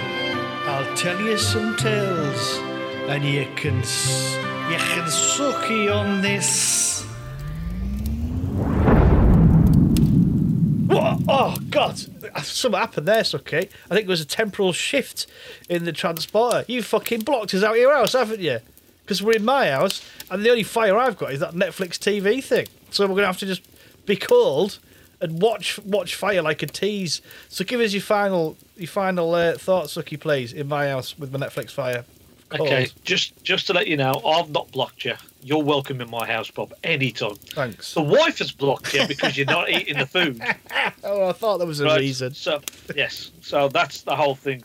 So please don't blame me. So I did like the whole thing with Colbert, Adira, and Gray. That was all their little scenes down below on that planet was lovely, and I just loved that little dynamic there. I don't know how Gray's going to be coming back for season 4, but obviously there might be some reason why he's been listed. The actor's been listed as a recurring character, recurring person for next season, so he is going to be back. Aurelio and Osiris little scenes where she does. She unravels in front of him, so he knows she is this bad person now, even though he's been told that she's not really a good person. It's all these scenes is now happening in front of him, and he realises that maybe he's put his flag to the wrong mast, right? Basically, so I did like that, and I do like the fact that Ken Mitchell ended up in a Starfleet uniform at the end of the episode, so he is going to be back as probably a recurring character next season. Yeah, no, he was really good. I really enjoyed his character as well. Yeah, he has a mini journey. I kind of like that. I did like the fact that they keep mentioning that could when she was 8, she could last up to not hold her breath for 10 minutes when she was 8. So Gordon knows how long she can actually hold her breath for now. So she could be a lot longer than that. I do like the fact that Booker has one of these little lines that would, that usually become like catchphrases or memes. And he's got one, "Let's take back the ship," close up on his face and everything. And I do like his little scene, his fight scene, where with Zara on the turbo lift, when he turns around, he calls that fat cat of yours, and he just rolls him up, and he decides she's a queen, and then throws him off the thing. There's the little scenes between Michael and Osyraa as they're fighting. Right, your approval means everything. I quite like Michael just giving it all back to her. I did not like Tilly relinquishing a command to Michael, because I just didn't think it was worth justified, or it should have been the fact that she should have just carried on as command and just taken it forward, but it just didn't seem to work like that. Now, we never mentioned it, or you guys never mentioned it, and I wasn't here last week, but Lieutenant Ina, right, she suddenly appeared last week as part of this bridge crew, because I don't know what happened to Nielsen. Yeah, Nielsen, I was thinking that. Right, Nielsen suddenly vanished and Ina appeared, and so I thought about it. If you most of the time when you see the bridge crew walking on, Nielsen's always in the bridge crew, so she may be just sitting in the con basically. So she might be running like the night shift or the early shift or whatever. Right, so she's there when everybody else is off the bridge. Okay. Right, so she wasn't part of the bridge crew when he was taken over. I think John's trying to say his piece, but I think thankfully he's muted. Carry on, Suki. No, that's my little headcanon there as to why Nielsen wasn't there, but Ina was. I like the fact that Su'Kal, when you see him, he's going to press his palm into the control panel. His palm into the control panel to be able to activate it. See, it's only small little for a child Kelpin. Then it suddenly grows to be able to put it on for an adult one, which I quite like the little detail there. Oh my god, you've really gone through this, haven't you, Suki? Like a fine-tooth comb. There's I'd like to know what starbase has got a signature gelato. Does anybody know? No. It's going to be like DS9 with like Quark's great grandchildren. You know what? Next season, just something I'd like to say that I would really like to see some of the old races. I'd like to see Klingons. I'd like to see what happened to the Klingons.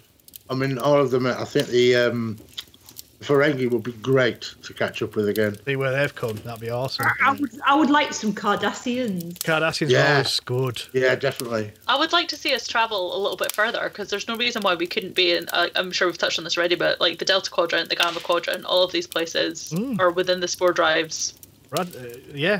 Reach. It's okay. And we've all touched upon the Michael new catchphrase, which is "Let's fly," and as everybody seems to say, once you've heard it twice, right, it does grow on you. So I'm okay with that. I did like the original Star Trek theme tune at the end, and I think there's one other bit. Why does Michael? They're fighting away in the tube on the turbo lift, and then the regulators come on, and there's nobody there. So obviously they must have jumped off and got away. So why does Michael suddenly give away a position by starting to shoot from the top, and then give a position away? Basically, it just annoyed me. They were away. They got away. Why is there a glass panel in the roof of a turbo lift? Yeah. It's these things, isn't it? Action and plot and that. Is that you done, me lad? That is me done. Right, lovely. Well, it's time to put some lights on this. How many lights you see? 4 lights! I asked how many lights you see. Lights out of 5. Our final lights out of 5 for Series 3 of Star Trek Discovery. Suki, I'm going to come to you first. What are you going to score this out of 5, my friend? Right. But I was going to score it 5 out of 5. But I just realised they killed off Janet Kidder and her character Osyraa. So I'm going to knock off a full half a point for that. Oh, 4.5 from Suki. Still quite strong. Really likes that Janet Kidder. Yes. Andrea? I've kind of dotted around, and I feel like I've complained a lot, but I'm going to give it a 4. Oh, well, that's good. It's kind of lunged between a 3 and a 4, but I think despite me sort of complaints, I think there was more than enough to like there, so I'm going to give it a 4. Brilliant. Lindsay? Yeah, I am really torn because much like Andrea said, like there's a lot to like in this episode. There really is, and some of my frustrations are just frustrations about Discovery that I'm trying to kind of move past and not include when it comes to scoring these kind of things because they are what they are. I'm going to give it a 3.75. Cool. 3.75. I can't say between 3.5 and a 4. That's absolutely fine. So 3.75 from you, Lindsay. John? It was action packed. It was one of the better episodes, I think. So originally I was going to give it 4 out of 5 lights, but because Janet Kidder got killed, I'm going to bump it up to 4.5. Nice one, John. Nice one. You know, being honest, on first watching, I'd probably give this a 3.5, like I've done the last sort of couple. But watching them all back to back today, I fucking loved it. So I've got to give it. Definitely got to give it a 4.5. Does that mean you're going to go back and change your scores to the No, other two you can't go back. You can't go back, sucker. In fact, no, I'm going to right. it. I'm going to give it a You 5. literally can. You've got the one. You're the one with the spreadsheet. Well, you can and change everybody whatever else you want, forgot mate. what you scored anyway. I'm going to go. I'm going to go 4.5. Yeah, I think that's a fair score. It's given maybe an extra point or so for the ones that I was a bit harsh on at the time. Right, anyway, enough what we think. Let's find out what you think. It's listeners' feedback. Listeners' feedback. Let's find out what you think to the series finale of Star Trek Discovery. That Hope Is You Part 2. Suki, kick us off, please. We've got Jack McMorrow, and he's put, overall, this is the 801st episode of Star Trek. You could say it's been a long road getting from there to here. Oh my God. Great song. It's my time finally here. Now this episode was so bad that I beat my TV up afterwards. Did anyone fall for that? Great end to a great season. There were elements I didn't quite get. Discovery having all that internal volume for turbo lift seems odd. However, I guess that in the refit that might now be its TARDIS. Although they did show impossibly large internal volume in Season 2, though. The holographic story with Saru would fit so perfectly into overall Star Trek canon. Excellent. I did wonder why the bridge crew didn't suffer brain death or at least severe brain damage after passing out from oxygen deprivation.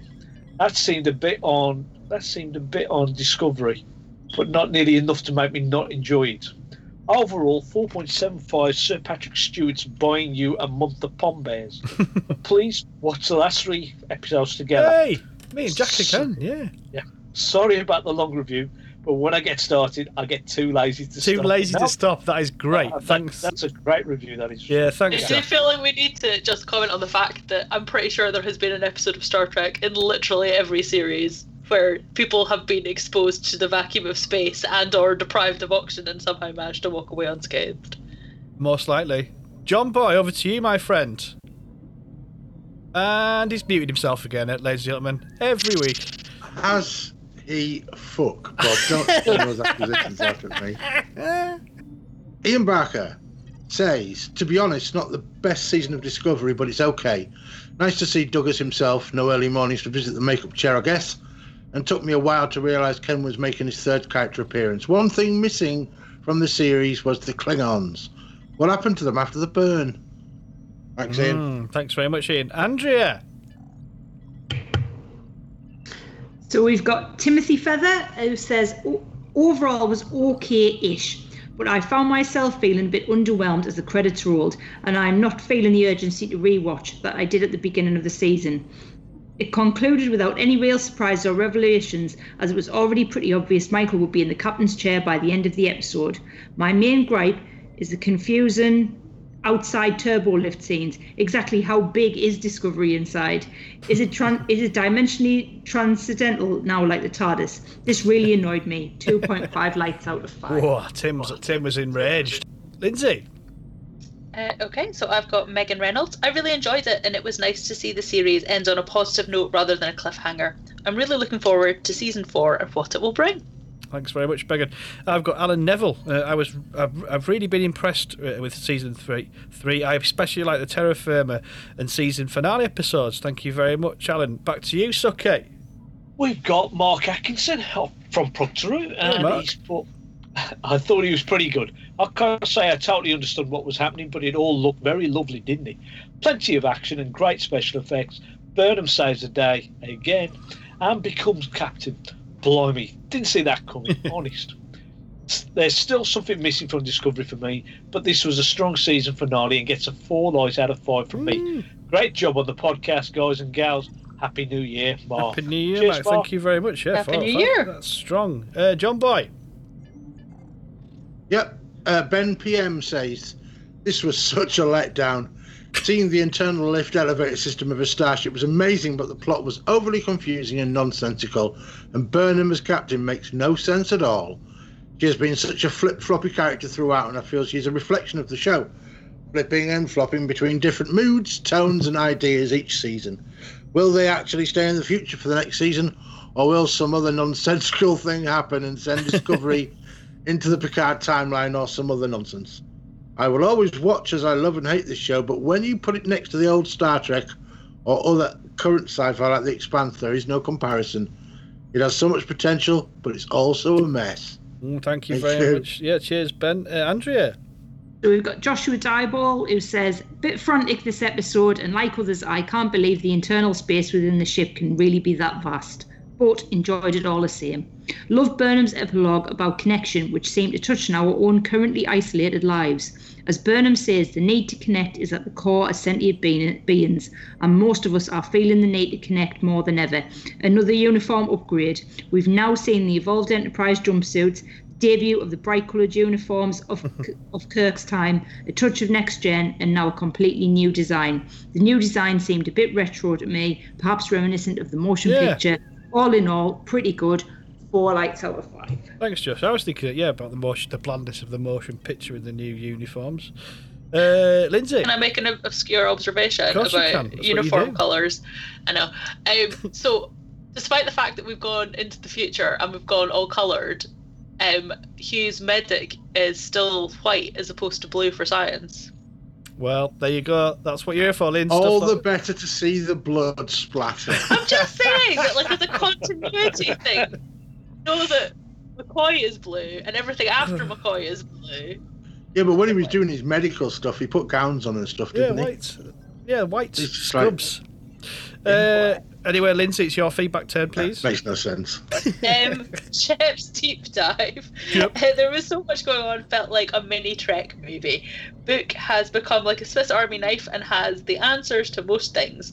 There was a few moments it felt writers were in a corner and thought, oh, book it, and set up Book to help save the day. The whole story arc felt a little bit meh. That the lad was tuned to the planet and made it shake and cause the burn. It just didn't feel clever enough. Also great to see the inside of Discovery and the many levels and all those baddies, yet no main crew member really died unless some red shirts insignificant did. Even under fire and people shouting, Burnham still whispered her way through it. No cliffhanger. Were they worried they weren't going to get a new season? It was obvious Burnham would be captain at the end. All in all, an enjoyable ride. 4 flies out of 5. He does also add, and I missed last week to review, but just to say that in that episode, Book was a badass with a Rubik's Cube spaceship. He is like a James Bond in space, and he's way too good for Whisper Whiny, Michael. Big Laura Book, cheers, Sheps. Head up to Sheps Deep Dive podcast, and you'll hear loads of awesome people on there, including Suki. Cool. I got Bruce Wayne. Hiya at the NL_dark_night on Twitter. Hi, Bruce. Let's fly. For fuck's sake. Is that the best captain's command they could come up with for Whispering Mike? The least she could do is the least she could have done is bark Hashtar Vulcan for fly. That would have been quite cool, a bit of Vulcan to make it more interesting. Let's get my 2 other biggest negatives out of the way. Burnham whispering, often said over this season, please will someone teach her to talk normally. Some lazy pot solutions, including Buck, who seems to have become the season 3 plotline Lego set. I like that, Bruce. There, got them done, and not yet claimed anyone has been sacked. Used the term woke or said that the show has been cancelled. On the whole, I really enjoyed the episode. The conclusion to this series and the series itself. Trek for fans to get excited about. Lots of newbies too, encouraging them to look up older stuff. The other old story arc was quite good, even if the Burn turned out to be the mother of all kiddie tantrums. It wasn't all highs, but they fight away some of the negatives. For me, the episode was a 5.5 lights out of 5, and I'd give the same to the series overall. That's pretty strong, Bruce. Thank you very much. Suki. 4.5, yeah. I was about to say 4.5. 4.5, apologies, Bruce. Thank you very much. Oh, sorry, this is Deb, Suki. This is Deb. All right, we've got the lovely Deb, and she's put, the story of Su'Kal on the planet was so moving. For me, good fantasy and sci-fi can be an allegory. The monsters signifying suppressed fears that are destructive, but we need to step forward to meet the darkness to start to heal. It's a sort of imagery I would associate with Doctor Who. Su'Kal's situation also reminded me of Trump, a big overgrown baby who lives in a world manipulated to serve only his needs, but ends up destroying all around him. But enough of reality. So, the theme of the season was connections. I like that. Relationships between the crew, connections between the Federation and its purpose, and even discovery in past treks. Burnham's end of episode talky reflections really makes me picture her as Arkwright from Open All Hours. Right. Oh well, saving the day was awesome, and I loved the little data sphere. The Stamets Culver Adira Tal relationship is really cute, but isn't Tal really old? They've part adopted a centuries-year-old worm. The effects and post-production was stunning, especially given the constraints of COVID. I bet Bob with his posh TV had a lovely time. That was amazing. Poor Stamets. Not only was he ejected from Discovery, then pushed away by Vance, but he's now no longer the only one who can navigate the Spore Drive. The next series will be tough for him. I was going to ignore Burnham becoming captain, but just no. When told that ejecting the warp core might blow them up, her reassuring reply was, "There is a chance we won't." And just to add to the jeopardy, she doesn't even check to see if Buck can navigate the ship. One little test jump. Burnham is reckless, headstrong, and puts others at risk by not considering their views. I can't see her having a Picardy chat around the table in the ready break room. I think I will try going to my boss to explain I ignored all the work policies and ejected the boiler from the outbuilding to see if it exploded and see if I'll get promoted. We'll see. Tell us what happens after that then.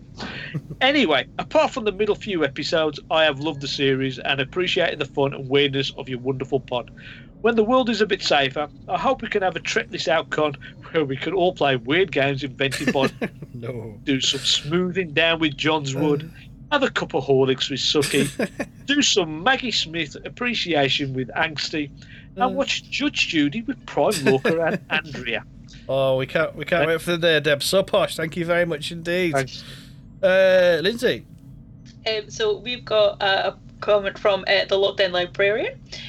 This episode had everything you want from a finale without leaving us hanging. I saw Saru taking a leave of absence coming, how else to get Michael in the captain's chair by the end of the season, which the writers have been heavily signalling. I was very concerned we were going to lose a member of the bridge crew. Hopefully we see more of all of them in season 4, although I'm not sure where Lieutenant Ina came from. The journey to the data core was trippy. Which part of the ship are they hiding all that space in?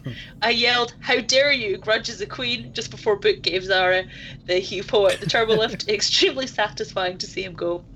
Some bits felt a tad contrived, Book using the Spore Drive, Grey's appearance, but overall I give this one 4.5 dilithium cores out of 5. Thank you, Lockdown Librarian. Who's next? John. Hello. Philip Heron says, am I on mute, Bob? Sorry, just need to check first, mate. Am I on mute? No, you are loud and clear, John. Thank you very much. That's good. Coming in loud and clear. Coming in loud and clear. That's good. Philip Heron said, The show has never looked better. The production crew did amazing work this year in spite of the pandemic. The story started off well, but was let down by the Olympic-level plot twisting to get Tilly and Saru out of the way for Michael. The burn not really going anywhere, and the super cringe ending.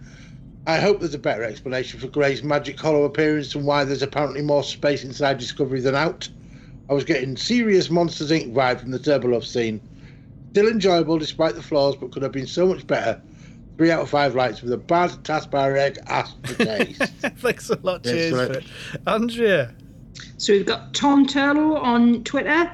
On the plus side, there was plenty of excitement, incident and action. As always, it looked great with millions of dollars thrown at the screen, but it was a fairly underwhelming end to an underwhelming series.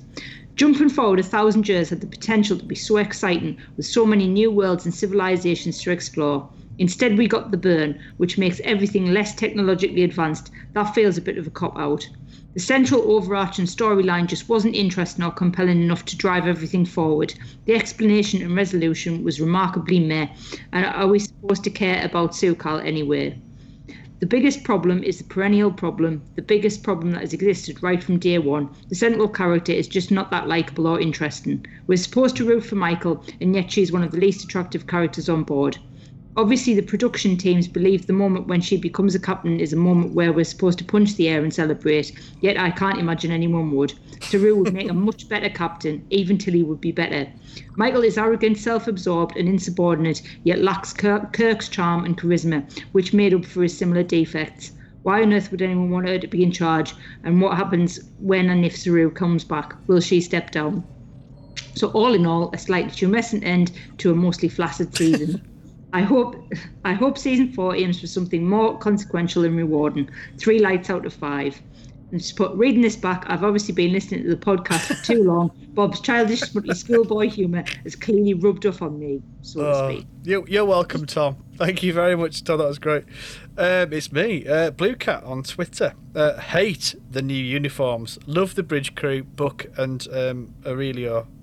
Is it Aurelio? Have I said it right? Aurelio, cool. Thank you, Suki. For those complaining about Buck's interface with the Spore Drive, he interfaced with the Sea Locust, so why not? I don't recall his forehead lighting up, though. That's a good point. Asira's back to being a super baddie. Boring. Fighting the data core was stupid. Have they lost the sphere data? Maybe Dot wasn't too badly damaged. Dislike the whole Turbo Lift fight business in the vast expanse. Saru and Sukal were great performances. Not happy with Saru leaving the captaincy. What the F? Burnham shaping up to be the 32nd C. To be the 32nd C captain, I think. No, she was 32nd century, Kirk. Oh, sorry, apologies, thank you. I didn't like it, but so be it. I love Gersha Phillips' designs, but the new uniforms, ugly down to the shade of grey they used. It was a fine dress uniform for Adam Vance, but not a working uniform. The grey is just awful. They should have stuck with disco blue in a new 22nd century style, but the long tunic doesn't seem functional. Have I mentioned I hate the colour? Just a little bit there, Cat. Another rushed season finale, and damn it, Saru was a great captain. People can hold the breath for 10 minutes. I checked. Oh, well, there you go. Nice one, Cat. That's good to know. Okay, sorry. Just a bit about the uniforms. I know we've all, some of us like it, some of us don't. But I've just had a look online. There's a lot of people saying that it compares it to the original movies. Yeah, that's what we said before. Yeah, Josh said that, and I thought that as well. Anyway, 2.5 lights out of 5. Meh. Oh, bless you, Cat. Back to you, Suki. We've got www.chazdog.com. Okay, and they put, loved all the seasons. Finale felt a bit tidy though. Would have liked a little more jeopardy. A bit of a lead-in cliffhanger for season 4. Had the feel of a final episode where the production were told they weren't coming back for season 4 mid-season and tied up loose ends. That's the point. We didn't have a cliffhanger to the season. Was the last couple of seasons we have. Hope, isn't it? Yeah, which is a bit different. And I think it's because I've got season 4 in the bag and, yeah, off they go. And finally, John. Yeah, I'm not sure who this is. Marcus. Marcus. Right, Marcus. Blue Screen of Death, yeah. And so it came to pass that Sir St. Michael of Burnham was given the captaincy of Discovery, and another decent character, Saru, is sidelined. Burnham, when you think about it, is a violent anti-authoritarian, more in the line of Dirty Harry than a starship captain, but she's infinitely more smug than Callahan and definitely thinks she should be in charge. Luckily, everybody else in the known universe sees how great she is. Some complete nonsense on display. Discovery is a TARDIS. All our programs can see past Trill hosts. Suddenly, Buck could use the spore drive. Bigger problems were there in the fact that we have been given so little of the bridge crew that I couldn't care less if they lived or died. For all the noise about a trans character, we have seen little of Grey. We got an atrocious, heavy-handed, I want to be seen social commentary piece, which was just laziness.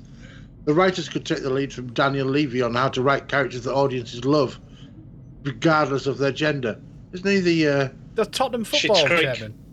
Oh, right. Daniel Levy, Schitt's Creek. I thought he was the Tottenham football chairman. I don't know what he's written. That comment there is the last one on my list. Hold on, I'm getting it back. Lovely. It closed. Is it closed? The best thing. He's only read half of it. I know, I'm getting there, but it's still closed on me. The best thing was the Saru scenes with the Kelpie and Robinson Crusoe. They were well written and showed Saru's strengths. It's a shame that, like Philippa, the Emperor, Lorca, Pike, and Spock, the character had to be sacrificed on the altar of Burnham. I'm torn on next season. It could be horrible with a crew that really wouldn't want to be part of. Or it may be that having got the Messiah to where they wanted, the writers start concentrating on other characters and decent stories. 2 flashing lights out of 5. Wow. I think the season as a whole is disappointing. They evaded building a detailed future by using the burn to set civilization back rather than forwards. Lack of any standout episodes, certainly nothing there you'd watch again. Thanks, Marcus. Fair enough. Thank you very much, Marcus. Thank you very much, everyone, for your feedback this season. It's been very much appreciated, and we've loved reading it back and listening to it, and reviewing it. It's been class. Anyway, it's time to vote for this week's Red Shirt. I woke up this morning, put on my red shirt. Oh, Red Shirt time, boys and girls. Suki, because you're wearing a kind of red shirt tank top. It's your uniform. Give us your vote for this week's Red Shirt, my good man. I've written it down earlier on that something happened which is a bit strange, and I thought I'll just use that as, to blame somebody to become a red shirt. And that was the fact that John agreed with Lindsay on something. What? But the thing was, it was that quickly that he agreed with it, and then he went off and disagreed with it. Yeah, but I can't remember what he agreed. So I'm going to vote for John for just shattering my expectations of him when he always disagrees with Lindsay. Wow. I've only got one thing to say to that, and that is fuck you, Suki. I think we agree more often than we disagree. We agree a lot. Yeah. And in the parallel universe, Andrea. Yeah. Well, I was going to nominate John because he took the piss out of my accent earlier, and I still haven't forgotten that, even though it was nearly 2 hours ago. It was bad. What I have noticed is I suggested some really, really good new uniforms that Suki could be wearing for work, and he's not wearing any of them. And I think if he was wearing his Princess Leia outfit, he would be fine. But since he's put a red shirt on today, he's going to be a red shirt. Oh, yes, Andrea. So that's Suki red shirt, John red shirt, one each. You'll take that. John, let's have yours. I'm going to vote for... see, it's tricky because Lindsay's not really done anything to upset me this time. I really want it to be Lindsay, so I can pick her. But getting defensive about somebody using your accent is understandable. So I can't really do Andrea any grief here. Bob, been remarkably nice this time. I'm not sure I like it. So Suki. Suki, it's you fucker. Suki's got... Why? Just because it's just... You've got a red shirt on. You've got a red shirt on. Suki, you've got 2. John has 1. Lindsay. Were you trying to remember my name there? No, I was trying to think, should I go or you? I'm just going to let you go. Okay, that's fine. I'm going to pick Suki because for somebody who doesn't actually watch Star Trek, he has a lot of feelings about whether the TOS Star Trek theme should be used places. And I just agree with him. I disagree. Surprise. So right, Suki, that's three for you, one for John, and then there's me, and it's just going to be you, Suki, because I can see nothing but a red shirt upon you. So how we're going to kill you? That's what I want to know. I'm going to post you somewhere where the sun don't shine. That's probably about work at the moment. Can we not just like let him loose in the innards of Discovery to be like batted about in like an anti-grav manner? Could it? Like, between Also, I want you to be swallowed by some of that programmable matter stuff in the data core. Oh, these are nasty. Do you know what I think? I'm just looking at Suki's knitwear there. I can just see under his massive, awesome beard. This is my mum's work, so they'll start criticising. No, I'm not criticising the craft work. It's quite fabulous, but the material looks like if you shook your head like that and your beard started like frictioning on it, it might cause a fire and set fire to yourself with beard jumper friction. So you're going to be dead by that. And just before we end this section, I'm just going to give you the results of this season's red shirts. In last place, Andrea only got 1 vote, believe it or not, in the whole season. And then Lindsay, 2. So yeah. We're just too lovable. I know. And then joint 4 votes this season. It's me and Suki. Fuck off. Is it me? The red shirt with 6. An overwhelming 6, John. You've been able to say people is you for this season. I don't understand why, because genuinely I'm the nicest person on this fucking pod. Yeah, behind closed doors, you need to bring it to the podcast. All right, fair enough. Cool. Anyway, let's get this to a close. Well, thank you very much for listening, and thank you for your feedback. And yeah. Hey, Bob. Yeah. We've not talked about shit or semen at all this episode, so I thought he mentioned really ought to get it it's in. too late for you. He did drop that in. I did drop a poo in. That's true. You did also talk about Did you drop a poo in? tampons. You did, oh yeah, oh you did, Lindsay. You talked about tampon literature. Tampons. The rest of us just done it. I'll be back.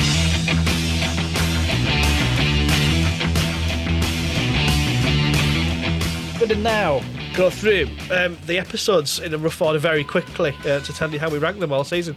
In joint last place on 15 out of 25. Yeah, 25. We've got episode 3, People of Earth, and episode 7, Unification 3. With 15.5, just a point ahead, we have episode 11, Sukkal, and 16.5, episode 6, Scavengers. Then we have on 18.14, because John was pie or something, we have episode 10, Terra Firma Part 2, 18.5, just a slight bit ahead. Episode 4, Forget Me Not. In episode 8, The Sanctuary with 19.5. Episode 12, so last time, this is There Is a Tide with 20.5, another 0.5. Episode 9, Terra Firma Part 1 with 21. 21.25 this episode 13, That Hope Is You Part 2. In third place, episode 5, Die Trying with 22. And in joint first place with 20, oh no, that's right, it was second place actually, 22.25. Episode 1, That Hope Is You Part 1, the beginning of the bookend. And the winner is episode 2, Far From Home, with 22.5. That's how we rank the episodes. I think on reflection. What was that one? That was the second. Far From Home was the second episode with a full crew and not very much burn. But Burnham comes back. Yeah, so that was that one. Overall, the whole season, out of 325, we have scored this for 247.64. And I'm just going to go through the places for the most negative and the most positive people in some form of order. The most negative person is, believe it or not, Andrea. With a 47.5 overall out of 65. So you were the most negative, Andrea. And then we have in next place John, which is believable, with 48.14, again because of his pie. Third, we have Suki on 49.25 out of 65. And then it's a joint first, really, me and our Linz on 51.5. So we are Mr. and Mrs. Positive, Lindsay. Who would have believed it if you just listened to me rant for most of the last I know, 2 yeah, hours? it is quite surprising, yeah. So that's how we've sort of ranked everything this season. So it's been quite a journey, and overall, I think for me personally, an enjoyable one. Well, definitely an enjoyable one. What are your hopes and aspirations, just briefly, for season 4 of Discovery? Now we've got the McDonald's suits and we're ready to go into space. And Burnham's Captain Suki, what are your hopes for season 4? I'm hoping there'll be maybe. Let me see. If we do a story arc, I hope it'll be a better story arc than it has been this year. Because even though it has been enjoyable, I just don't think the burn was that much of a gripping thing that was going on. And even though I do like Janet Kidder, the Emerald Chain would have been they were crap, really. They were really crap. Right, so I'm hoping there'll be a better storyline. If it's just going to be mission of the week where they're just dropping off the lithium to every planet, let's hope that there are interesting stories, interestingly told. We'll find out. Lindsay? I am hoping for... I'm going to go fluffy. I want Colbert and Stamets to end up with a baby. I'm going to say this. I'm going to say it again. I want an actual baby. I think it would be adorable. That's your goal I would of like season 4. generally more character development from the rest of the crew. I think a bit more episodic. I think, or a longer arc that is not season ending. Like it's not an arc that is specific to the season. So think a bit more DS9. I would like to see a bit more kind of overarching plot work. I think that would be good. Cool.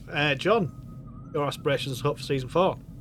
Well, I think we're at a good point. I said that last season as well, and I've been slightly disappointed with this season after the gift of being sent 1,000 years in the future. But now that they're in this sort of moving out and expanding the Federation again, I get the feeling that we'll get a lot more Star Trek-y episodes next time. I think the story arc-wise, if we do get a big one, I would be surprised if it's that massive. I think we will get something that sort of connective tissue for the whole season, but I'm not quite sure how they'll do that. We'll see, won't we? To a degree, that this season was kind of like that. It was, quite episodic with this burn theme. But yeah, we'll see. Andrea? I would like some sort of bring back some alien species that we've seen before. So I'd quite like to know what's happening with the Klingons. I'd quite like to see some Cardassians. I'd quite like to see Mary Chieffo coming back in some kind of role. And I'd like to see Prime Lorca in a posing pouch. Fair enough. Not a lot to ask for there. I feel like that Strange New Worlds, if anything would say Strange New Worlds, that's it. Yeah, well, what Aston Mount in a posing pouch? Probably. That'd be quite nice, wouldn't it? I could tolerate that. I could live with that. I was going to say, tolerate that. I want to see Burnham, because she's the shift supervisor of the McDonald's space chain, to make me a Big Mac, but with the quarter pounder with cheese. 2 quarter pounder with cheeseburgers in like a Big Mac form. And that's all I really want to happen in season 4. I mean, it can't happen, but we got real big hankering for a proper Big Mac now. Bob, I missed the start of that because I received a call and it knocked out my headphones, so I couldn't hear what you were saying. But from the end of what you said, it sounded like utter bullshit. Yes, it was. I don't think I've missed anything, have I? No, you did miss nothing. Really. There's nothing to update you on. No, I just hope it's good. Right. So that's us, the end of our season 3. We'll be back in a few weeks' time. We'll be doing Lower Decks, like I said at the beginning of the podcast, and then we'll be entering into the Kelvin Timeline movies. Not rigidly weekly, but just as and when. Yes, it genuinely has been a pleasure. Thank you for listening. Thank you for joining me, everyone. To finish off with, we'd like to play a little game called Guess the Species of the Feces. Guess the species of the feces. I don't want to do that. Live long and prosper, everyone. Goodbye. Bye. Bye. Horse cock. I don't know, did I get that in? Yeah. You might have done, John. You might have done. I've lowered the sound sufficiently. Brilliant.